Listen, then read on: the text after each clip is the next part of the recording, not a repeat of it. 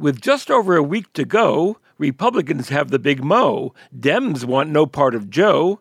And did either candidate in the Pennsylvania debate score a knockout blow? Oh, God, no. Looking for answers on The Political Junkie.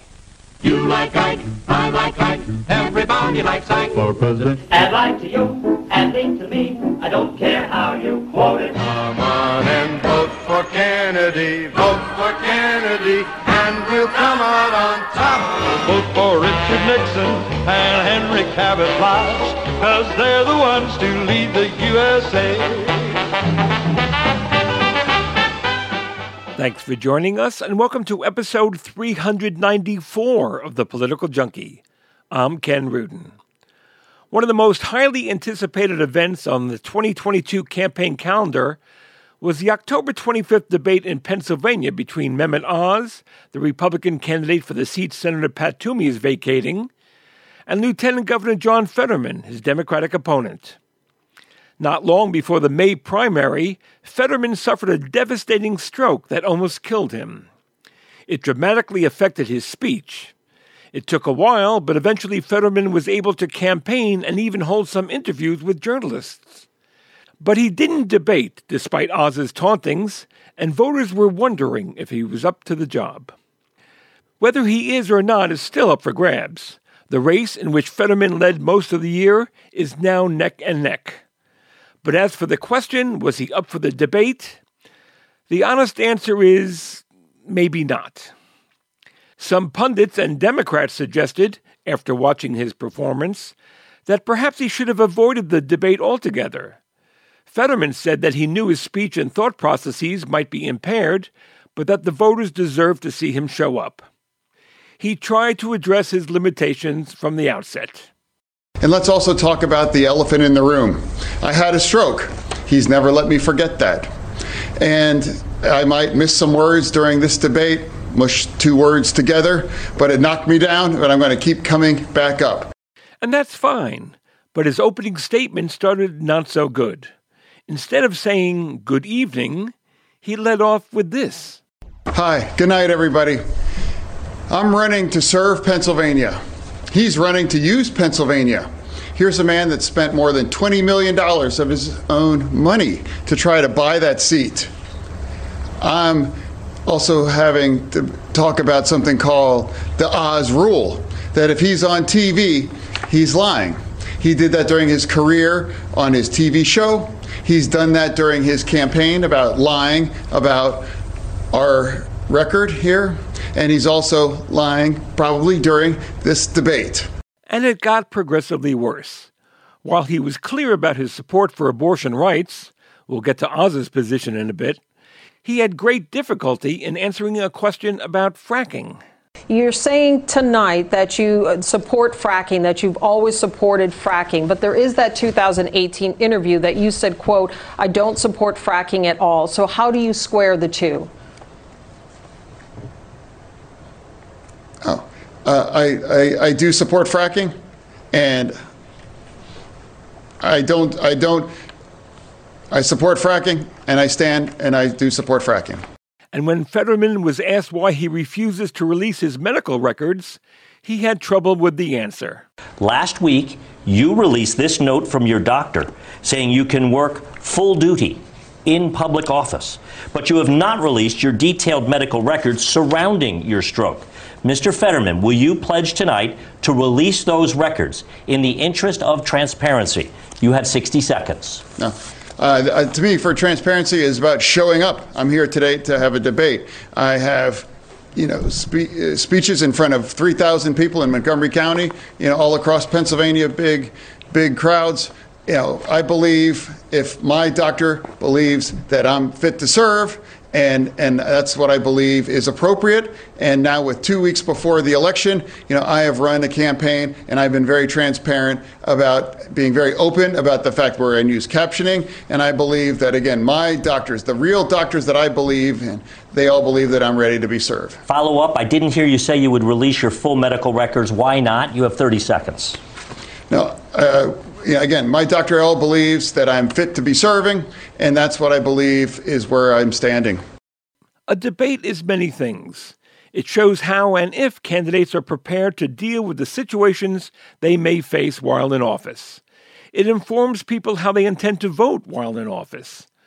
But it's also about whether the viewers and listeners like what they see and hear. One of the reasons John F. Kennedy was thought to have the edge over Richard Nixon in their 1960 debates was how well he looked on camera. And so, in that sense, it was disappointing, maybe even a little painful, to watch Fetterman struggle the way he did. Yes, he's recovering from a stroke. Yes, he had to rely on closed captioning for the questions as well as the Oz interruptions. It impaired his ability to respond. It was there for the whole country to witness. Reaction on social media was not especially kind. But there's a difference between a candidate struggling to express himself and one who may be misrepresenting himself altogether. Mehmet Oz had no speech impairment, but what he said Tuesday night often didn't jive with what he's been saying on the campaign trail. Once known for supporting women's reproductive rights, he changed his position as a candidate and won Trump's endorsement before the primary, which he narrowly won. He's been taking Trump-like positions ever since. But if he was trying to sound moderate when faced with a question about abortion during the debate, he may not have succeeded. As a physician, I've been in the room when there's some difficult conversations happening. I don't want the federal government involved with that at all. I want women, doctors, local political leaders, letting the democracy that's always allowed our nation to thrive to put the best ideas forward so states can decide for themselves. Women, doctors, okay. Local political leaders? The same local political leaders that have been passing anti-abortion legislation all around the country? The Fetterman campaign had fun with that one. This is who Dr. Oz wants in charge of women's healthcare decisions. I want women, doctors, local political leaders, local political leaders, local political leaders. Oz would let politicians like Doug Mastriano ban abortion without exceptions, even in cases of rape, incest, or life of the mother. Oz is too extreme for Pennsylvania. I'm John Fetterman, and I approve this message. For his part, Fetterman was clear about where he stood. If you believe that the choice for abortion belongs between you and your doctor, that's what I fight for. Roe v. Wade, for me, should be the law. He celebrated when Roe v. Wade went down. But there were missed opportunities for the Fetterman camp. A question to Oz about whether he supports Lindsey Graham's proposal to ban abortion nationally after 15 weeks was easily swatted away by the Republican, who said he believed the future of abortion was up to the states. But neither the moderators nor Fetterman asked Oz where he stood on the Dobbs decision. The moderators made no attempt to see where Oz stood with regard to gubernatorial candidate Doug Mastriano, who is seen by many as extreme on abortion rights. Perhaps a candidate with a clearer mind would have pounced. But Oz used a familiar and apparently successful national Republican tactic, linking Fetterman to rising crime. John Fetterman, during this crime wave, has been trying to get as many murderers convicted and sentenced to life in prison out of jail as possible. It's not clear what difference the debate made. Oz, like many Republicans around the country, was already gaining in the polls. And Fetterman, on stage, was either a disaster or courageous. But it's clear that his once solid lead has evaporated. But it's great to see. I'm not the man I used to be. Oh, it's great, and it's a shame. I'm not the man I used to be. One thing not on the campaign calendar was the brutal assault Friday on Paul Pelosi, husband of House Speaker Nancy Pelosi, at their home in San Francisco. A guy named David DePape broke into the Pelosi's home, yelling, "Where is Nancy?" who was in Washington at the time, and fractured her 82-year-old husband's skull with a hammer. DePape, 42, has posted on social media that the 2020 election was stolen and included links to videos produced by MyPillow conspiracist Mike Lindell. He's questioned the Holocaust and said the war in Ukraine was a ploy for Jews to buy land. He also posted many anti-Semitic memes. Paul Pelosi has undergone, quote, successful surgery to repair a skull fracture and serious injuries to his right arm and hands. He's expected to make a full physical recovery. President Biden condemned the attack and added, it's reported that the same chant was used by this guy they have in custody that was used on January 6th in the attacks on the U.S. Capitol. I'm not making this up. This is reported. I can't guarantee it. I can tell you what's being reported. The chant was, "Where's Nancy? Where's Nancy? Where's Nancy?" This is despicable. There's no place in America. There's too much violence, political violence, too much hatred, too much vitriol. And what makes us think the one party can talk about stolen elections, COVID being a hoax, there's all a bunch of lies, and it not affect people who may not be so well balanced? What makes us think that it's not going to corrode the political climate? Enough is enough is enough. Every person of good conscience needs to clearly and unambiguously stand up against the violence in our politics, regardless of what your politics are. And while an assortment of right-wing tweets came up with their own conspiracy theories about what really happened in San Francisco, Elon Musk was among those, Democrats reminded everyone else about how the January 6th insurrectionists came looking for Nancy Pelosi when they invaded the Capitol, and how Marjorie Taylor Greene once called her a traitor, and that the punishment for treason is execution. She's a traitor to our country. She's guilty of treason. She took an oath to protect American citizens and uphold our laws, and she gives aid and comfort to our enemies who illegally invade our land. That's what treason is. Exactly. And by our law, representatives and senators can be kicked out and no longer serve in our government. And it's a crime punishable by death, is what treason is. Nancy Pelosi is guilty of treason, and we want her out of our government. And you wonder what inspires someone to break into a home looking to kill a member of Congress. All the rainbows in the sky start to weep, then say goodbye.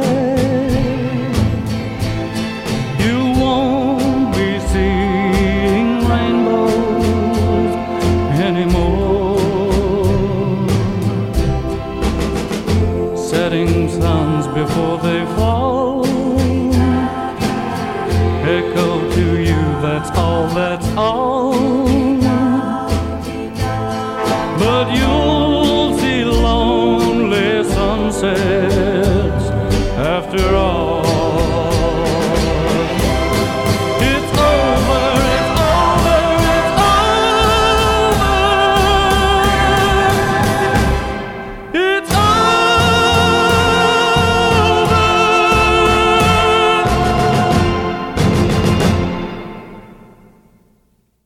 4 years ago, during the last midterm elections, the Democrats recaptured the House after an 8-year absence, thanks mostly to a stronger-than-usual turnout of female voters.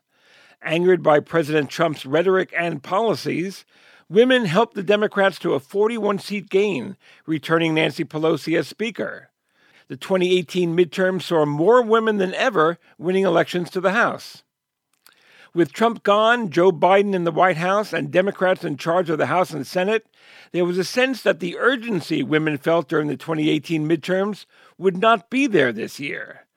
But when a slew of Republican state legislatures began passing bills that curtailed or ended the right to an abortion, followed by the Supreme Court's ruling in June that overturned the Roe decision, women from both parties began expressing their fury that their reproductive freedom was being taken away. But the story of women and the 2022 elections goes further than just abortion rights. conservative, nationally known anti-choice Republicans such as Sarah Palin, Marjorie Taylor Greene, Lauren Boebert, Kristi Noem, and others are on the ballot this year, and most are likely to win, or many are likely to win. Kari Lake's bid for governor of Arizona is picking up steam against an unabashed pro-choice female Democrat. If there is a message in all this, Debbie Walsh will explain it to us, I hope. She's the director of the Center for American Women and Politics at Rutgers University and an expert on the subject. Debbie, it's great having you back on The Political Junkie. Thanks for having me, Ken. Well, it's great having you. And, you know, earlier this summer, in the aftermath of the court's Dobbs decision, and then that vote in Kansas, the conventional wisdom was that the 2022 midterms were going to be a referendum on abortion. Now, historically, I think it's fair to say that it's been anti-abortion voters who were most inspired to vote on that issue, but the anger from the abortion rights voters seemed at the time to be deafening. I guess my first question is that still the case? Oh, so you're starting off with one of the most complicated questions of all of this, which is, I think it still is out there. The abortion issue still matters to women voters. It's energized a group of new women voters, particularly young women voters who have come out and registered at higher numbers. Women have always outvoted men since 1980. We've seen women voting differently. In the last presidential, about 10 million more women voted than men. The question is, there's a lot of other issues on the table at this moment in people's lives that have a huge impact. And it is true that it feels as though the abortion issue has receded a bit in sort of primacy, but I still think it is in the mix. The economy is front and center. People are trying to make ends meet, pay bills, deal with the increased cost of everything, from food to gas to heating their homes, all of it. So that reigns still supreme, as it always does in elections. But I do think that in the mix of all of these issues, abortion has risen up. And it may, in fact, be something that mobilizes and energizes a group of women to come out and vote who might not have voted at all in the past. And I think that's what we're going to be watching for. Could it have an impact on some of these close races? It may well. Clearly, the Democrats are banking on that. When you watch the ads from candidates around the country, fill in the blank of the name of the Republican candidate, it's he or she is too extreme for whichever state that candidate is running in. That's the Democratic message.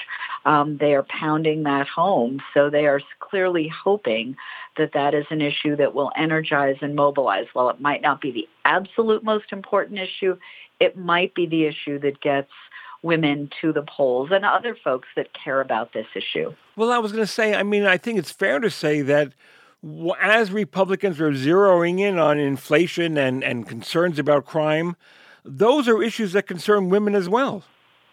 They absolutely do concern women. But I think, when you think about the economy, you have to remember that a woman's right to choose is also an economic issue, and it's an economic issue that affects women and men. It affects families. When and if to have children is a choice that can be empowering in terms of their economic future, being able to work a full-time job. Is it a right moment to be having to also pay for childcare, which we do not have affordable childcare in this country? So it's both an economic issue and a health issue. So, I think that one of the things that probably I'm watching in a lot of these races, I'm not sure that the Democratic Party is messaging the abortion issue as an economic issue, and I think that would be a wise move.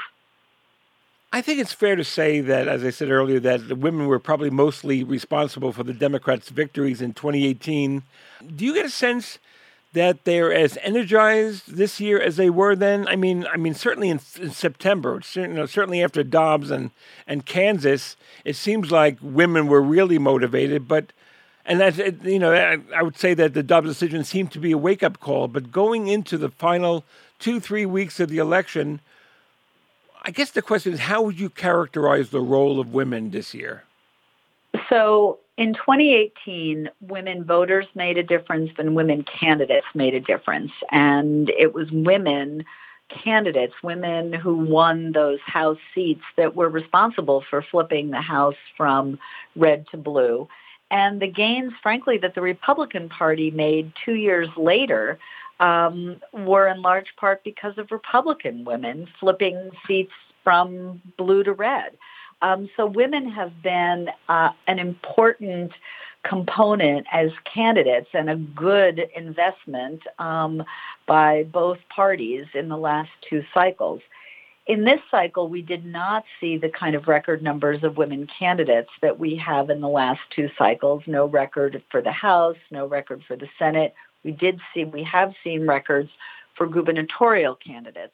And I think that women are involved and engaged, and I don't think the attention is on women as voters in the same way. I do think that the momentum that we saw right after the Dobbs decision, that kind of rage that we saw across the country, that we saw reflected in the Kansas vote as well, that's hard to sustain. And so the question will be, will they show up on Election Day? Are they showing up now in states where there's early voting at rates and at numbers that will have an impact on the outcome of the election? You know, you were talking about the number of women running for the Senate, for the House, and apparently a record number running for governor this year. But, you know, these anti-abortion referenda around the country, they start at the state legislative level. What's the scorecard showing women, running for these local offices? We have a record number of women right now running for the state legislature. Up on the Republican side, down a little bit, actually, on the Democratic side. I do think that one of the things that I hope will happen as a result of the Dobbs decision, it is a wake-up call again for women across this country that elections have consequences, right? That it matters who you vote for, the folks that you vote for pass laws, but also appoint judges. And so these elections really matter. But now we're seeing, I think, a stark wake-up call about not just thinking about Congress. And we at the Center for American Women in Politics for years have been putting an emphasis on women serving in state legislatures. But I'm glad to see the rest of the world has woken up to that, because state legislatures and state government do more than just pass local laws that they also set the stage for state judges. They set the stage for for redistricting, and they regulate things like abortion now in a way that I think people did not think about in the same way. So I think this emphasis on the states is going to grow, and we're going to be watching particularly next year in the off-year legislative elections, particularly in Virginia, where it's a very close break in the legislature, had been Democrat, now Republican again, and we'll see what happens. And whether we see 2 years from now more women running, and more women running at the state legislative level. And that's the encouraging news also at the gubernatorial level, seeing this record number this cycle. Well, speaking of gubernatorial elections, there are probably going to be three new women governors in states that have never elected them: New York, Massachusetts, and Arkansas. That's history in the making right there, right? We have history in the making right there. We also have the potential, very likely in Massachusetts, with Maura Healey winning that seat for governor, and then the competitive race out in Oregon, a three-way all-women's race, an independent candidate who is a woman, and then a Democrat and a Republican, all, by the way, who served in the legislature. So, again, the importance of state legislatures. But if Tina Kotek, the Democrat in Oregon, were to win, both she and Maura Healey would be the first lesbian women governors in the United States. So we're seeing a number of potential firsts also in Arkansas and in Massachusetts, very likely seeing a woman governor and a woman lieutenant governor, which we've never seen serving at the same time. And, of course, in Georgia, if Stacey Abrams were to win that race, she would be the first Black woman ever elected governor in the history of the United States. Well, for nearly 4 years, Democrats in Georgia have been counting the days until Stacey Abrams would run again. But I know 4 years ago it was one of the most exciting races in the country. But I've heard less and less about the race. Democrats telling me that they're less optimistic than they were 4 years ago. What happened? Well, I think it's a rematch, which in some ways should inspire more excitement. I think Brian Kemp shifted in some ways in people's minds after that election and since then, it hasn't inspired that same vehemence of anti-Trumpism because Trump has come down on Brian Kemp. And so I think he has picked up some more of that kind of moderate or mainstream middle of the road Republican support. But Kemp has passed some pretty strong anti-voting. Absolutely, but I think that it in many ways it has felt as though his persona has shifted publicly, whether it's true or not. That's the sense that we feel when you watch that race, I think. And I think there has been a lot of focus on the Senate race, obviously, in Georgia. The kind of craziness of that Senate race beyond belief has taken up a lot of the oxygen around the politics. But Stacey Abrams, I think, is running still a strong campaign. I think I've watched her and I've watched the campaign. I think there's always a concern with a candidate in a rematch where they're sort of don't run a different campaign. I feel like she has run a different campaign. I think she's taken on the abortion issue in a very straightforward way and in a way that I think is relatable for a lot of people, where she has shifted and evolved in her own position about choice. And she talks about that very frankly. I think she's still a very authentic candidate that inspires a lot of voters. And the question is, will she be able to turn out voters in the same way she has in the past? I think a lot of it's going to depend on that Senate race as well. I always hear that, how I think it's probably laziness more than anything else, how all women think the same and all Black voters think the same. But, a perfect example of why it would be foolish to lump all female candidates together as a monolith is Arizona, where Carrie Lake, the Republican, and Katie Dobbs, the Democrat, have nothing in common except their gender. Exactly. Wait, and there's an R at the end of that word, right? Gender. Yeah. And their agenda are completely opposite. Right. I will say that I think that we have always talked about the fact that women are not monolithic, right? And women voters are not monolithic. They cross the spectrum. Black women voters are among the most solid Democratic voters out there.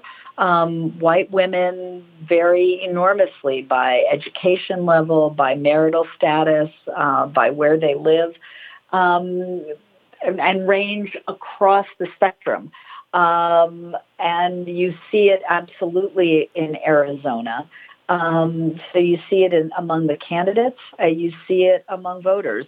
I think one of the things that we were so pleased in watching the primary for the presidency last time on the Democratic side was seeing 6 women on those Democratic debate stages and voters having a chance to see that even within the Democratic Party, there is tremendous variation among the women and where they stand on issues and their level of, moderate to progressive. And you certainly see it in many of these, and it becomes crystal clear when you watch some of these women versus women races, like the race in Arizona, like the race up in Alaska. So there is tremendous variation. Women are members of both the Republican Party and the Democratic Party, and even within the Republican Party, you have a Lisa Murkowski and a Sarah Palin, both from the same state, both very different kinds of Republicans. We're talking about possible, at least the conventional wisdom seems to be a little indication that Republicans may be on the move, the momentum in the final weeks of the campaign.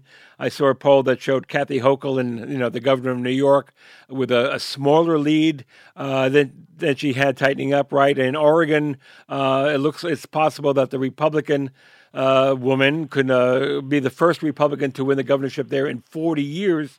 But then I saw a poll in Oklahoma that showed Democrat Joy Hofmeister with a slight lead over the incumbent Republican Kevin Stitt. And that's one race that was never on my radar. I know. What's happening there? That's an interesting race. Well, part of it is he is very unpopular. He's a very unpopular governor.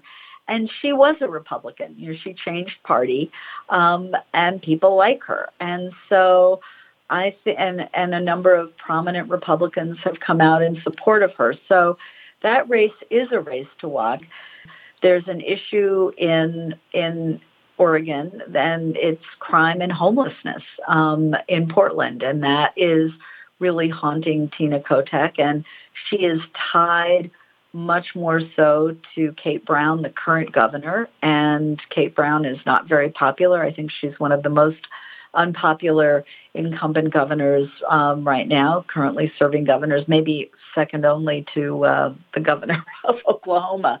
So those are the things that are holding back Tina Kotek right now. But yeah, I think that race in Oklahoma is a fascinating one and one to watch. I was just thinking of the Oregon race. I mean, I know they have mail-only voting in Oregon, and I don't know why women. You mean MAIL? Well, I was setting you up for a joke. Okay, I'm not going to do that joke. But let me go to the House for a second, because we're gonna have a House where there's no Liz Cheney anymore, but we will have Marjorie Taylor Greene and Lauren Boebert, perhaps risen to leadership positions. That's. I don't know. I mean, look, women are women, but that is just so astonishing that Liz Cheney has become the enemy to the Republican leadership, and Marjorie Taylor Greene, who's talked about, the assassination of Nancy Pelosi, that seems to be the norm. And you and I could probably talk about this all day, but yeah, it's disturbing. What we would like to see are women in both parties who are supporting democracy. Who are from Earth, right, exactly. And the preservation of our democracy. And there are Republicans who are there. And I think Lauren Boebert and Marjorie Taylor Greene are the absolute extremes. But unfortunately, I think the party has shifted more and more in that direction, is more and more afraid of the blowback from not supporting some of those things, even if they don't personally believe them. They articulate those things. I think, one of the reasons that, that we keep doing the work we do is when you see somebody like Liz Cheney, a woman who absolutely stands up.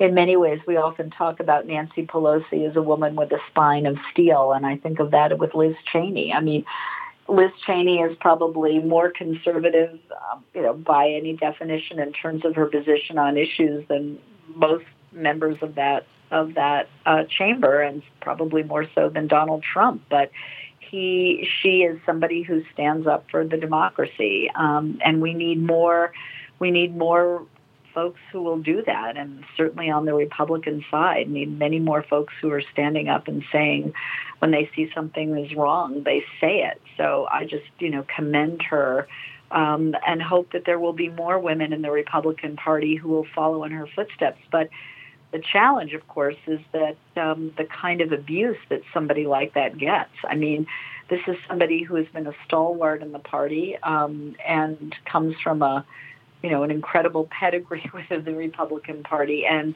the kind of abuse that she gets and the kind of vitriol against her is astonishing.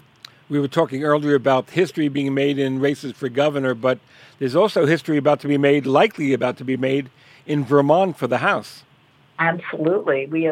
It's always, I think people are always stunned when they hear that Vermont is the only state in the country that has never sent a woman to its congressional delegation, House or Senate. And the other state that used to be Mississippi and Vermont, and then Mississippi beat Vermont to it. It's the woman who is likely to win that race is a leader in the Vermont legislature. Vermont has elected women as governor. They have, they're in the top 10. I think they're actually number 2 for the percentage of women serving in its state legislature. But there are so few seats in Vermont, and these guys stay in them forever. Right? Pat Leahy, he was elected in 1974. He's just leaving now. And Bernie Sanders, who is in the House and now in the Senate, and so I think and because these are seats that are largely held by Democrats, the Democratic women, wait patiently for those openings, and happily this time around it ended up in the primary as a woman versus woman race on the Democratic side. So yes, quite likely to see that history-making moment in Vermont this cycle. And let me end with the Senate, because I think that's really what everyone is watching. It seems like Catherine Cortez Masto in Nevada is the most vulnerable of all the Democratic incumbents in the Senate, male or female. Yes. And that race, I think she is, the last polling I saw, you may have seen something more recent, she is a teeny tiny bit ahead. But it is a rough race. She is in a very tight race, and she is the only Latina serving in the United States Senate now. There are 2 potential, we also have currently no black women serving in the United States Senate. When Kamala Harris became vice president, there's a real void there. There are 2 Senate races that we're watching. Val Demings down in Florida running a harder race against Marco Rubio for that Senate seat.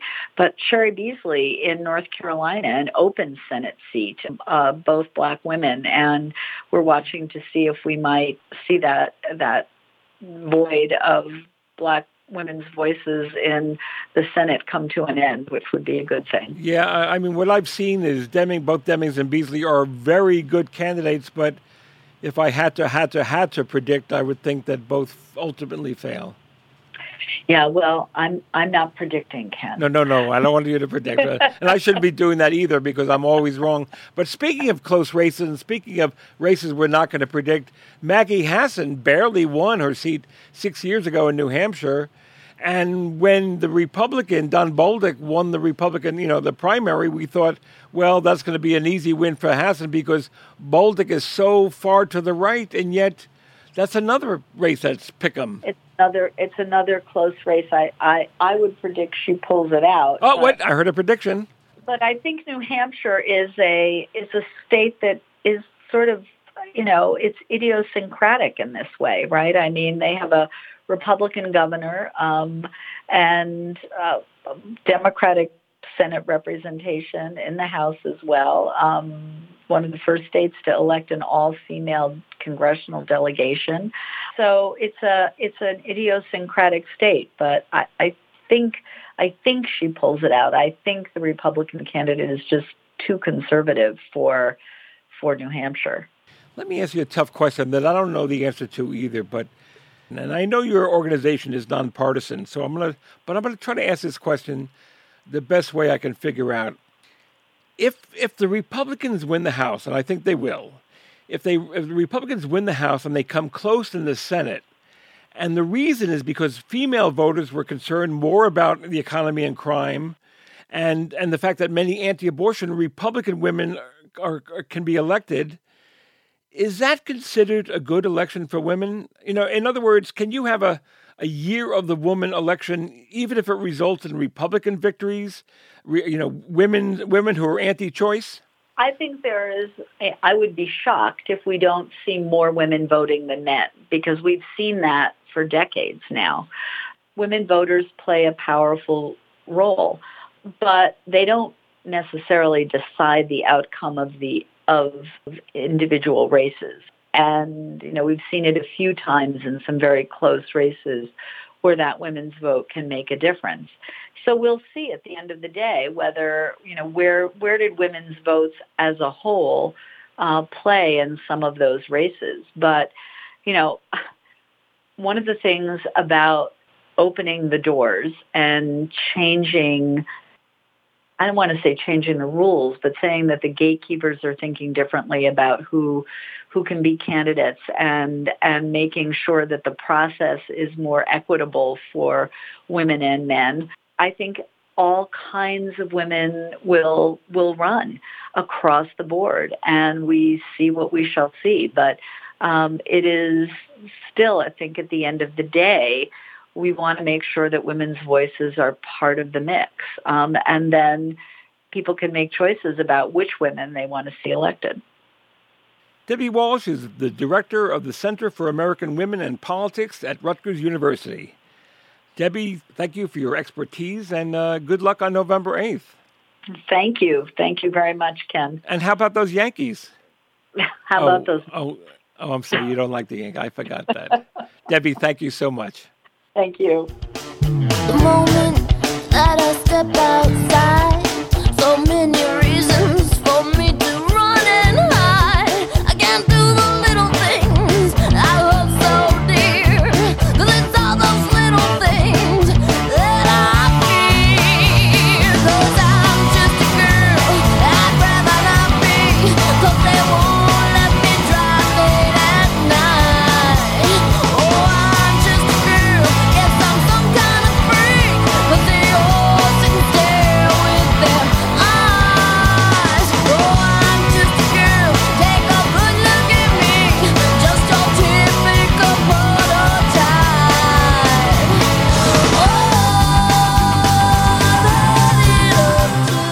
It's time for This Week in Political History. It was 20 years ago this week, 11 days before the 2002 midterm elections, and the unfathomable happened. This is an ABC News special report. Good afternoon, everybody. We interrupt your regular programming to tell you a plane crash in northeastern Minnesota, where we have just had confirmed a short while ago 8 people were killed on a small beach aircraft that was on its way to Eveleth, Minnesota, including Senator Paul Wellstone of Minnesota.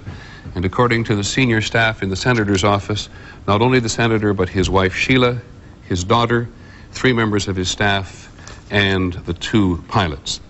Paul Wellstone, the Democratic senator from Minnesota, in a tight race against Republican Norm Coleman, was gone at age 58. His campaign was going to be a referendum on Iraq. Unlike other leading members of his party, such as Hillary Clinton, Joe Biden, Tom Daschle, John Kerry, and Harry Reid, among others, Wellstone was opposed to giving President Bush the authority to go to war against Saddam Hussein. His no vote 2 weeks earlier became the defining issue in his bid for a third term. Bill Salisbury covered Wellstone for 20 years as a correspondent for the St. Paul Pioneer Press. This was my interview with Bill, conducted 8 years ago. I'm bringing it back now to remember Paul Wellstone 20 years after his death. Bill, last week on the show, we talked to a reporter who was covering Mel Carnahan's Senate race in Missouri that was cut short by a plane crash. Here we are 2 years later in Minnesota, and another unspeakable tragedy. Where were you when you heard the news about the Wellstone crash? It was a Friday morning, and I was sitting in the Capitol Press Room at the state capitol here in St. Paul.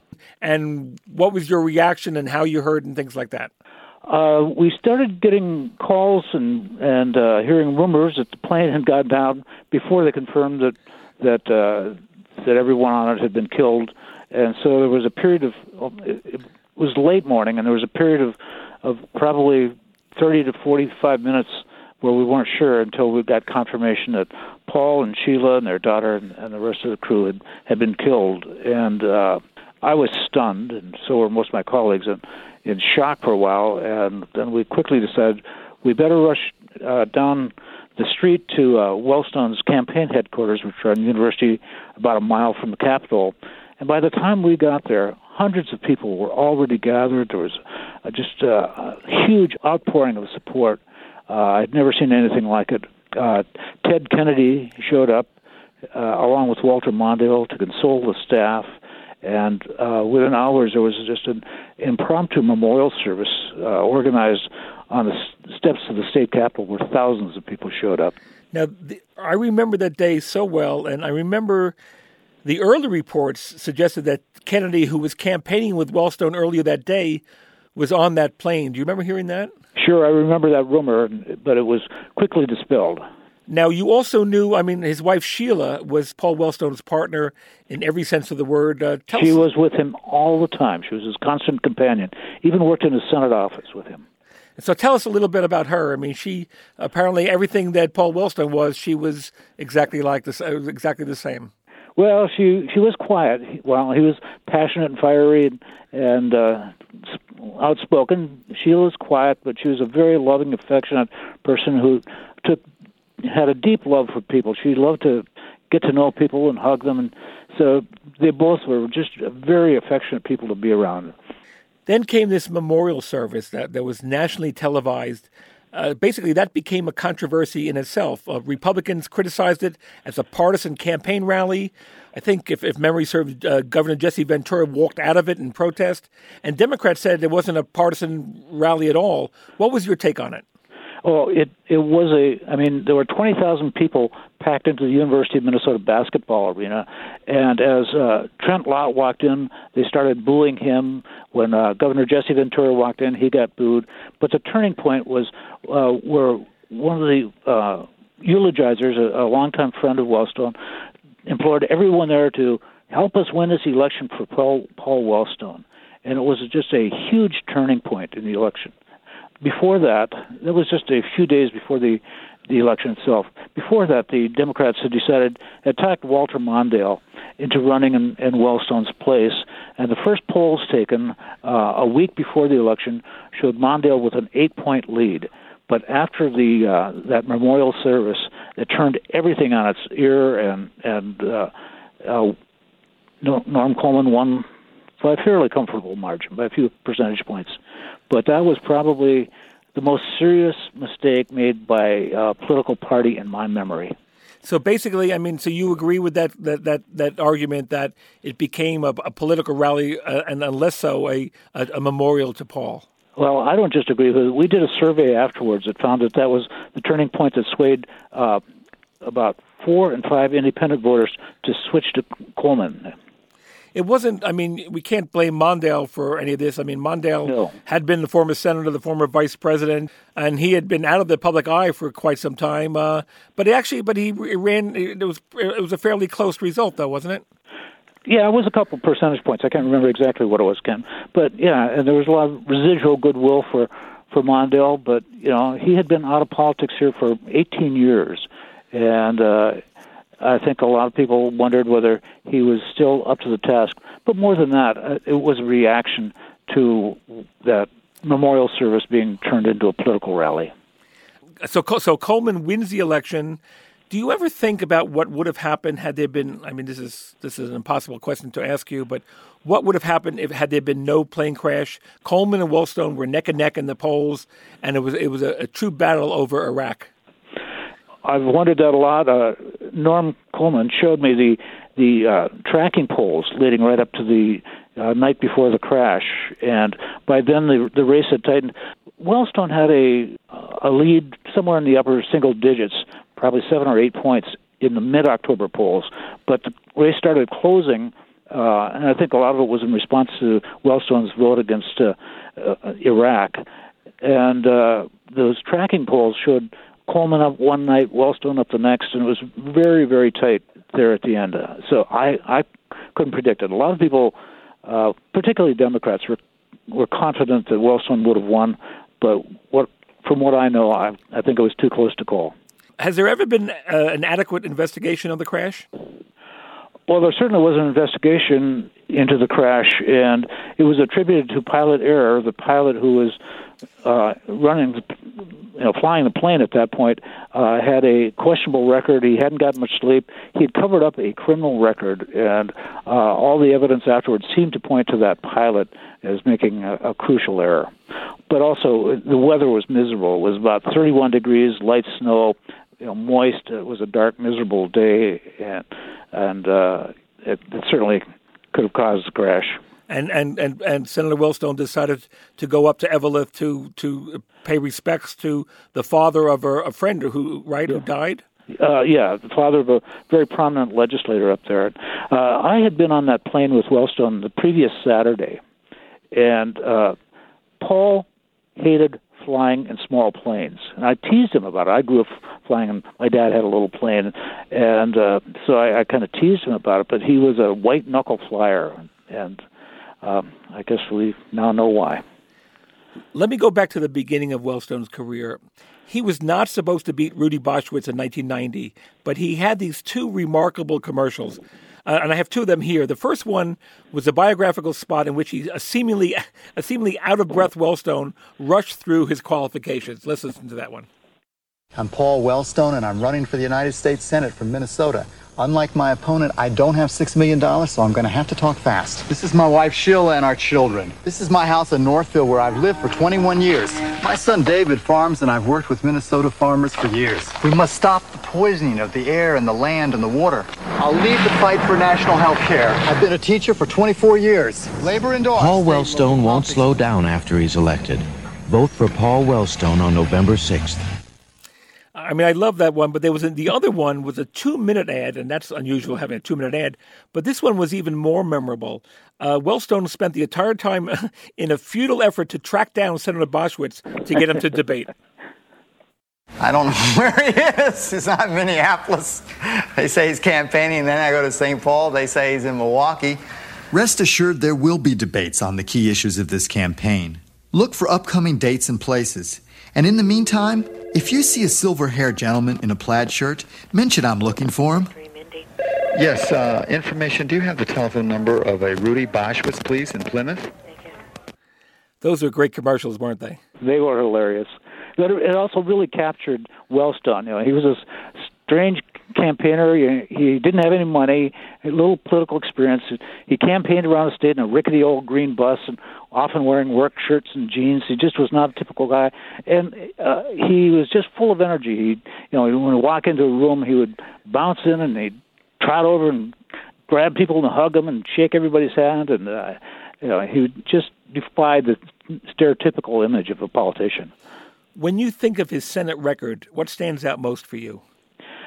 What stands out most, he got a bill passed for people receiving insurance for mental illness and chemical dependence. It's called the Wellstone Law, a Wellstone Act. So I think that was probably his biggest legislative achievement. And that was interesting. It was a bipartisan bill that he worked on with Pete Domenici and a Republican congressman from Minnesota named Jim Ramstad. But when I think back on his legacy, I think what's most important was that he just inspired thousands of people to continue to fight for the progressive causes that he championed.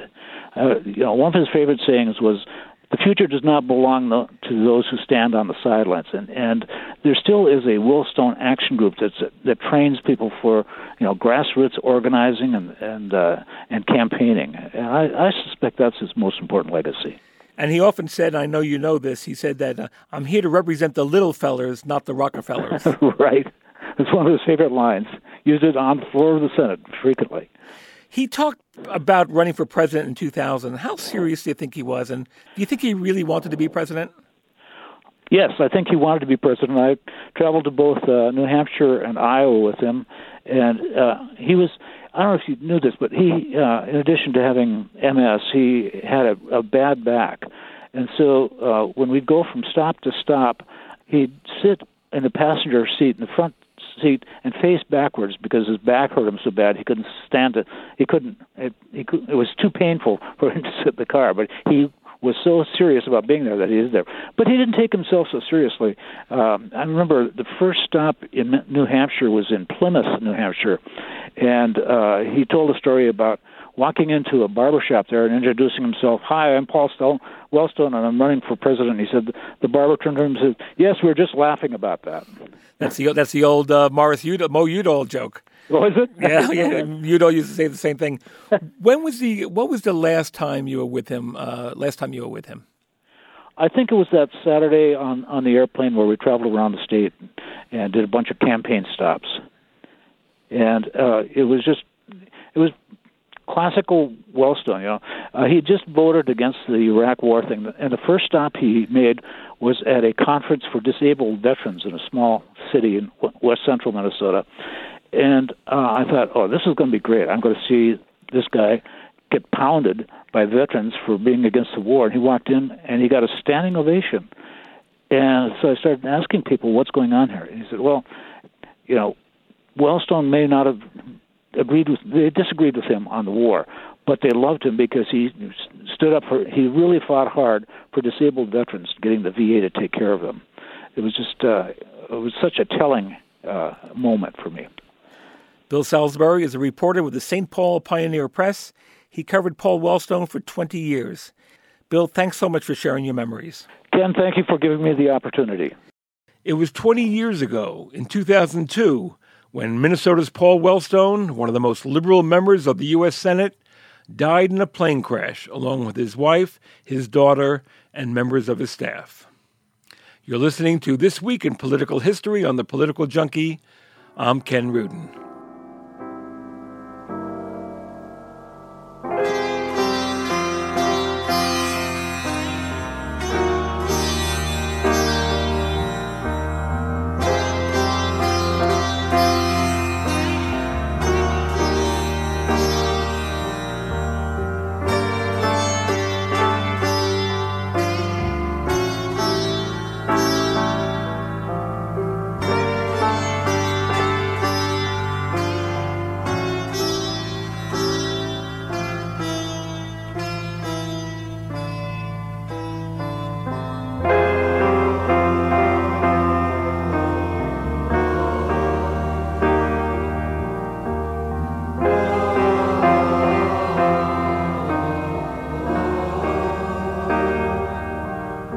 That's it for this week's show.